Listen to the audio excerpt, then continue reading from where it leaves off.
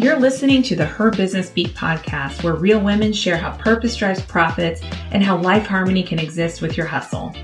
I'm Geneva Maresma, the founder of Hearts and Heels, a networking group for women where we work together for flourishing businesses and come together through enriching education and joyful relationships. Whether you're a part-time business owner or a fast-scaling entrepreneur who is also a conscientious leader, you can create soul-led success by fueling your greatest ambitions with pure heart. So pour yourself a cup of coffee or a glass of cab, pop in your AirPods, and get ready to check your purpose pulse to create work that matters and the success you desire. Welcome to Her Business Beat. I'm Geneva Maresma, and today I'm going to dare to move beyond what we normally talk about in business, all the marketing, sales, networking, all the execution, and everything else. And we're just going to look at how a small four-letter word, LOVE, can radically change how we work and what blooms because of it.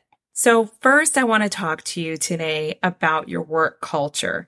You might be thinking, Geneva, I am a party of one, or I only have 3 people in my office, or maybe you're an entrepreneur with several entities and many, many staff. Whether you are a party of one or you have 100 staff members, you do have a work culture. Let me share a little story with you about when I was in corporate healthcare. I'd gone to school for years, and my only desire of my heart was to help others as a therapist. But when I got into corporate managed healthcare, it seemed to be at the bottom of the priority list for the facilities where I worked. And before I tell you a little more about my time in healthcare, I want to assure you that there's so many caring therapists, doctors, and nurses in the managed care systems. I'm not here to knock them. But I do believe that if we're not careful, sometimes, whether we are leading in corporate or we are in our own businesses, we can let productivity take over the priority of people. It happens very easily. And while I was in that setting, it just became harder and harder for me to go in and do the work I loved. And I didn't understand why. Initially, I felt disillusioned, why I had gone to school for years and I wasn't feeling like this thing that I had aspired to be for so long was fitting me the way that I had hoped. It wasn't that I wasn't cut out for the work. It was that the culture was not for me. So the answer for me was not to go work in another corporate managed healthcare system, but rather to venture on my own and create my own work culture. So we can't think again that priorities shift only in corporate systems.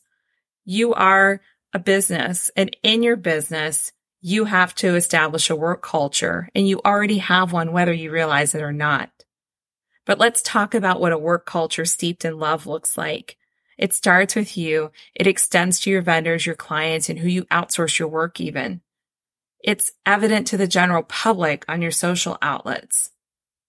Now, it's easy to show love in our brands when our times are good. When the money's coming in and the client list is building, you can feel like you can overflow love quite easily.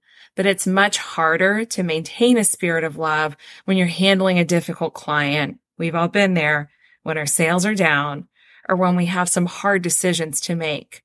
So new strategies might help your bottom line, might help you hire, right? But they can't be Band-Aids if we can honestly look in the mirror and see that some of the problem is our own need to shift negative or passive-aggressive attitudes. Yes, all of us have been there where we have to be honest with ourselves and say, some of this lies with me, and it starts with me. And if I can shift me, I can definitely cast out fear with love. I can use love to give assurance to myself, to an employee, or to a client. And I can let love guide the way that I work for people, even when they're difficult. So that brings me to my next point. Do you really love who you serve? Let's talk about loving our clients. Customer experience is something that we're no strangers to hearing about, and it's definitely critically important. But sending client gifts and having the best communication portals won't remedy that client that every day you sit and wish that you did not take on. You know, the one that you're not in love with working with, and they've even probably made the same thing clear to you. So you probably vowed after that to be more selective in who you serve. And it's so important because you will serve and love best who you're meant for. If you serve who you're best cut out for, those who align with your core values and the method of your work, you'll find it so much easier to deliver that great customer experience. You'll serve joyfully and you'll give abundantly because you love who you're working with. So many people are out there trying to grab all pieces of the pie because they're driven by the profit potential they see of serving more and more. Or perhaps what they're driven by is fear, the fear of lack. But unless that you're in the business of mass goods distribution like an Amazon or fast food like McDonald's, knowing who you love best, who you can pour your talents and gifts on, and will be nothing but pure joy to work with, will ensure so many positive business outcomes. The clients that we know that we can love on best will be honoring of our time and resources. They won't be the clients trying to squeeze out of you work that they didn't pay for. And they won't be the ones that battle your creativity, your expertise, and frankly make you question if you or your work is good enough. Establishing the client that you can deliver love to through the dynamic products or services that you have, they will receive the solutions and feel that their lives are changed. They'll become your biggest cheerleaders. You'll feel stellar about working with these people who resonate with you and who know that you served them through love. They'll refer you all day long to other businesses and other people with the same value DNA as them. And we all know that referrals are where profit's at. So I would say it's a great business strategy. Now we have to talk about something else, another category of people that you've got to share some love with. Yes, we have to share love with our competition. I said it. Now listen, we often talk about collaboration over competition. It sounds like the commandment of love thy competitor, right? But what does that even really look like if it's in practice? First, let's define a competitor. Now, this is out of no dictionary except for the Dictionary of Geneva's Mind, but I believe a competitor is someone with a viable business and they offer valuable services, just like you, and many of those services mirror your own. Now, their core values or their approach might be different to solving the same problem as you do. And because of that, and as we've already determined, not everyone is best fitted to us, but they might fit like a glove with our competitors. So the first way we can love our competition is to simply respect them. I can look at my competition as either taking from me, or I can view us as partners in giving. We're both giving what we're passionate about to the communities we serve.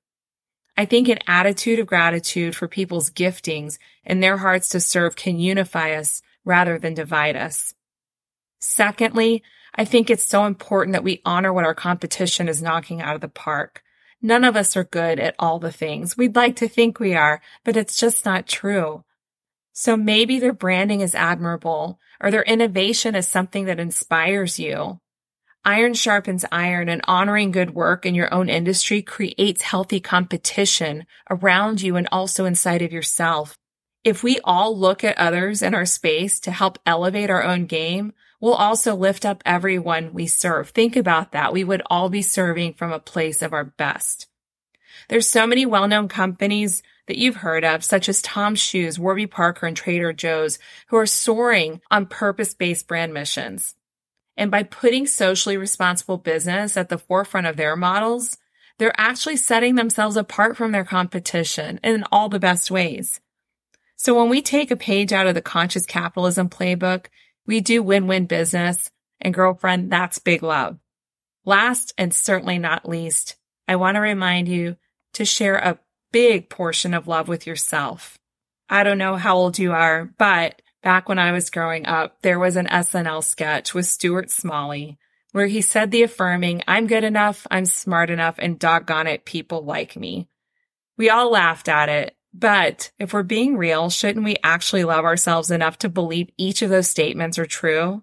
So I'm here to tell you today, not only are you just good enough, but you've been created to be uniquely gifted, and you have a mission that's meant only for you. I'm a copywriter, and I hope that I serve well all the business owners that come my way.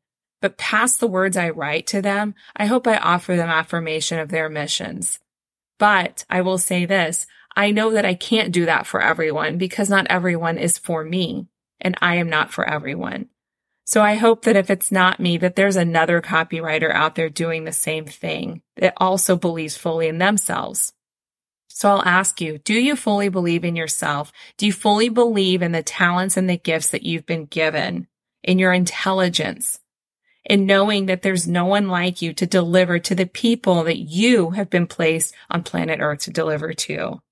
And there's nothing weird about saying I'm smart enough too. It's okay to be a smart girl. It's okay for our intelligence to drive our businesses. I really wished that more women would believe the next statement. People like me. So many women have the perspective that people don't like me, or that they have to jump through a bunch of hoops to be liked. And when you function on the perspective of people don't like me, think about all the misassumptions that you're going to make. And that doesn't do anyone any good. It certainly doesn't fuel your business. It doesn't fuel your feelings of confidence and worth. Let me tell you something. People do like you. And yeah, it's true. Some don't too. And it's okay. And there's many others that feel quite neutral towards you. But there are so many people that don't just like you. They love you. They love you just as you are, with every quirk. And even on your less than shining day, I want you to know today that you are loved for no other reason except that your existence is a gift to your family, to your community, to your business. And your business is a platform to do good and show love to this beautiful planet that we live on. This Valentine's Day, I want you to remember that love can fuel your biggest, most impactful visions and revolutionize and transform those that you serve through your bright, love-filled vision. People often ask me where my drive and motivation comes from. Certainly it's because I do believe God has gifted me with a specific purpose. But I also look at my mother's life, who she lost her life at a young age, 53 years old, only 8 years older than I am today. But I saw how much work she did in that 53 years of her life, and I live each day knowing that every day is created for impact. So today, I want you to take that knowledge that you are deeply loved and created for big things. And I want you to let that love overflow to every person who receives your light today. Thanks for tuning in to Her Business Beat. I hope you found some sunshine for your business journey or heard something that made your purpose pulse beat faster. Please hit subscribe, write us a review, and share this episode with a friend. Tune back in for new episodes soon.